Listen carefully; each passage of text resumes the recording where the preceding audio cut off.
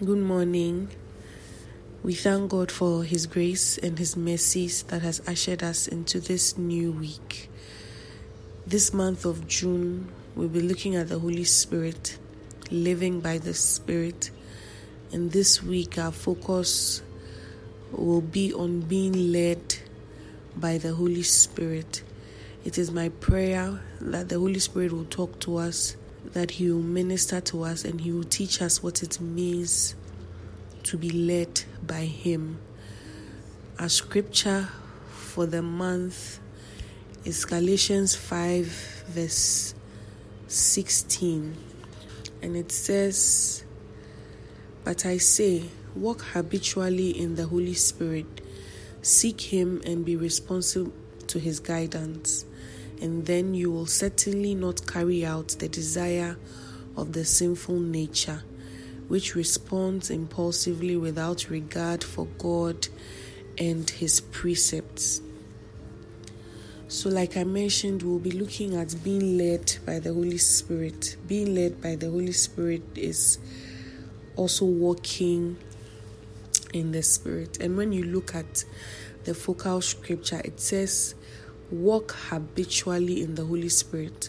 Walk habitually in the Holy Spirit. It means that it's a continuous thing. It's not, you don't walk once. You don't take one step and that's it. When you are walking, you are like, you keep walking. Your feet keep moving. It's a continuous thing. So being led by the Holy Spirit means that you are continuously surrendering to the Holy Spirit and His direction. It's not a one-time thing. You don't follow Him today and not follow Him tomorrow.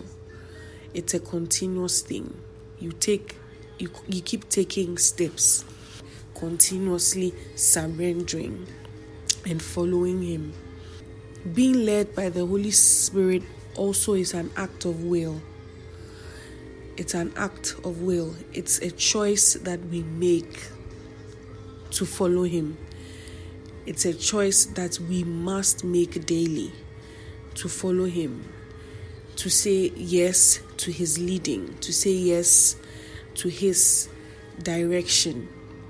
When you read Romans 8 verse 14 in the Amplified Version, Romans 8 verse 14, it says, "For all who are allowing themselves to be led by the Spirit of God are sons of God."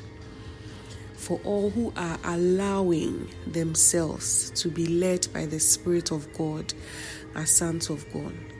So it's a choice. You need to allow yourself to be led by the Holy Spirit. It's a choice that you make. You need to be willing to surrender. I mentioned that being led means that you are continuously surrendering. So it's a choice you need to make, that even if in a particular situation it seems tough, that you choose to follow the leading of the Holy Spirit, even if the leading seems hard to follow. It's a choice that you make. You need to allow yourself to be led by the Holy Spirit. What does it mean to be led by the Holy Spirit, apart from these two things? One description that kept coming to mind whilst pondering over what it means to be led by the Holy Spirit is in relation to the maps. We all have phones and we all have the maps on our phones, like Google Maps on our phones, right? And when you are at a place or you are going somewhere and you are not sure how to get there, sometimes your first instinct will be to pick up your phone and to put in your destination in the Google Maps, right? And then Google Maps brings out the directions and then you follow it. I believe it's the same with us in our walk with the Holy Spirit. We are headed somewhere and we don't know what's ahead and we don't even know how to get where we are headed, right? But the Holy Spirit is our guide. The Bible calls him our teacher. The Bible calls him our guide. It says that he will guide you into all truth. He teaches us the way. He shows us where to go. He shows us what to do to get where we are going. Okay, when you read Isaiah 30, verse 21, it says that whether you turn to the right or to the left, you will hear a voice saying, "This is the road, now follow it." This voice that you will hear saying, "This is the road, now follow it," is the voice of the Holy Spirit. And with the Google Maps, unless you don't want to hear the special lady's voice, there's a woman who is always saying, "In 600 meters, turn left. In 200 meters, take the third exit from the roundabout." And if you follow her voice, you will realize that most of the time it will lead you to your destination. There are a few times that the maps can throw you off, and it's because the map is man-made. But when you follow the voice of the Holy Spirit, and the Holy Spirit is telling you, in 300 meters, open your Bible, or something of the sort, he knows what he's saying because he's from God. He knows, he said, the Spirit searcheth all things. He knows what the Spirit of God says. He knows the mind of God. So when he's giving you the directions, he's giving you the directions according to what God wants, according to what God has said. So in the same way that you follow the maps, is the same way, or even more, that you should follow the Holy Spirit. Being led by him means that you are listening to his every direction, that when he's saying that take a pause, wait, you stop. That when he's saying move, you are moving. And one thing is that to actually be led by the Holy Spirit, you need to have a working personal relationship with him. Emphasis on working. The Bible says that those who are led by the Spirit are the sons of God. As a child of God, you have the Spirit of God inside of you.